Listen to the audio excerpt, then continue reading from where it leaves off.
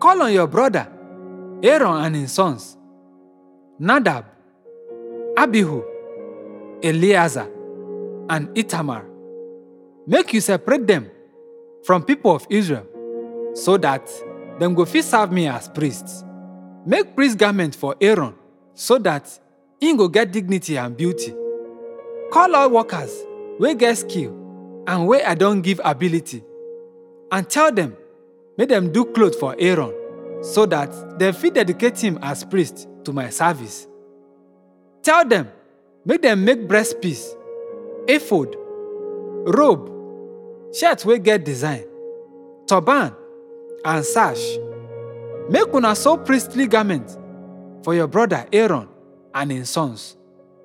Make the ones wey get skills use blue, purple, and red wool, gold thread, and fine linen.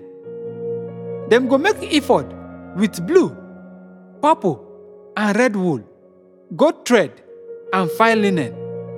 Decorate am with fine design. Make dem attach 2 strap shoulders to the sides wey dem go dey use to tighten am. Make dem attach fine belt wey dem use same material sew to the ephod, so that e go form one piece. Take 2 carnelian stones and use am write name of 12 sons of Jacob for order of how dem born dem, with 6 on one stone and 6 on the other.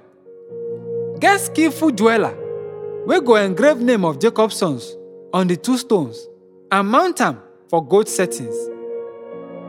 Put them for shoulder straps of the ephod, make e represent 12 tribes of Israel. For this way, Aaron go carry their names on his shoulder, so that I, the Lord, go always remember my people. Make 2 gold settings and 2 pure gold chains, make e get twist like cords, and attach am to the settings. Make a breastpiece wey high priest go dey use to dey determine will of God. Make dem build am with same material wey dem use for ephod, and make e get same design. Make e be square and fold am double, 22 centimeters long and 22 centimeters wide. Put 4 rows of precious stones on am. For the first row, put ruby, topaz, and garnet. For second row, put emerald, sapphire, and diamond. For third row, put turquoise, agate, and amethyst. And for the fourth row, put beryl, carnelian, and jasper. Make them put them for gold settings. Each of the 12 stones go get name of Jacob's sons. Make it represent tribe of Israel. For the breastpiece, make chains of pure gold, wey get twist like cords. Make 2 gold rings and attach them to the upper corner of the breastpiece. And tighten the 2 gold cords to the 2 rings. Tighten the other 2 ends of the cords to the 2 settings. And for this way, attach them for front to the shoulder straps of the ephod. Then, make 2 rings with gold and attach them to lower corners of the breastpiece for inside edge wey dey next to the ephod. Make 2 more gold rings and attach am to lower parts of 2 shoulder straps for front of the ephod, wey near the seam and above the belt.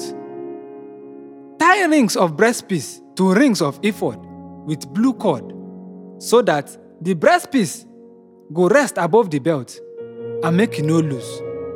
When Aaron enter the holy place, he go wear the breastpiece. He go wear the breastpiece wey get names of tribes of Israel, so that I, the Lord, go remember my people. Put Urim and Thummim for the breastpiece, so that Aaron go carry them when he come my holy presence.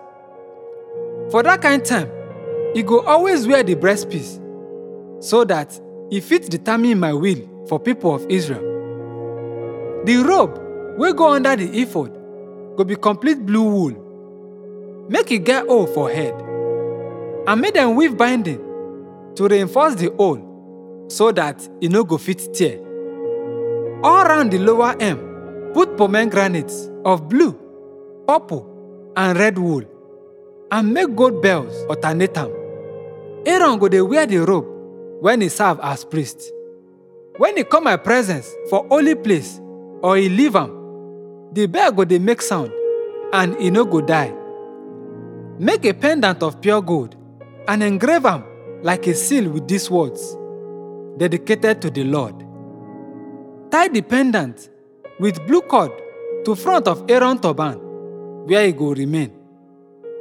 Aaron go dey wear am for him forehead, so that I, the Lord, go accept all offering wey Israelites dedicate to me, even if dem commit error as dem bring the offering. Weave Aaron shirt of fine linen and make turban of fine linen, and a sash wey get decoration. Make shirts, sashes, and caps for Aaron's sons, so that dem go get dignity and beauty. Put the clothes on your brother Aaron and his sons. Then ordain and anoint them with olive oil, so that dem go serve as priests. Make short linen wey go from waist reach thigh, so that dem no go dey naked. Aaron and his sons must always wear them when dem dey go inside the tabernacle or go altar to serve as priests for the holy place, so that dem no go die for exposing themselves. This one na permanent rule for Aaron and his descendants.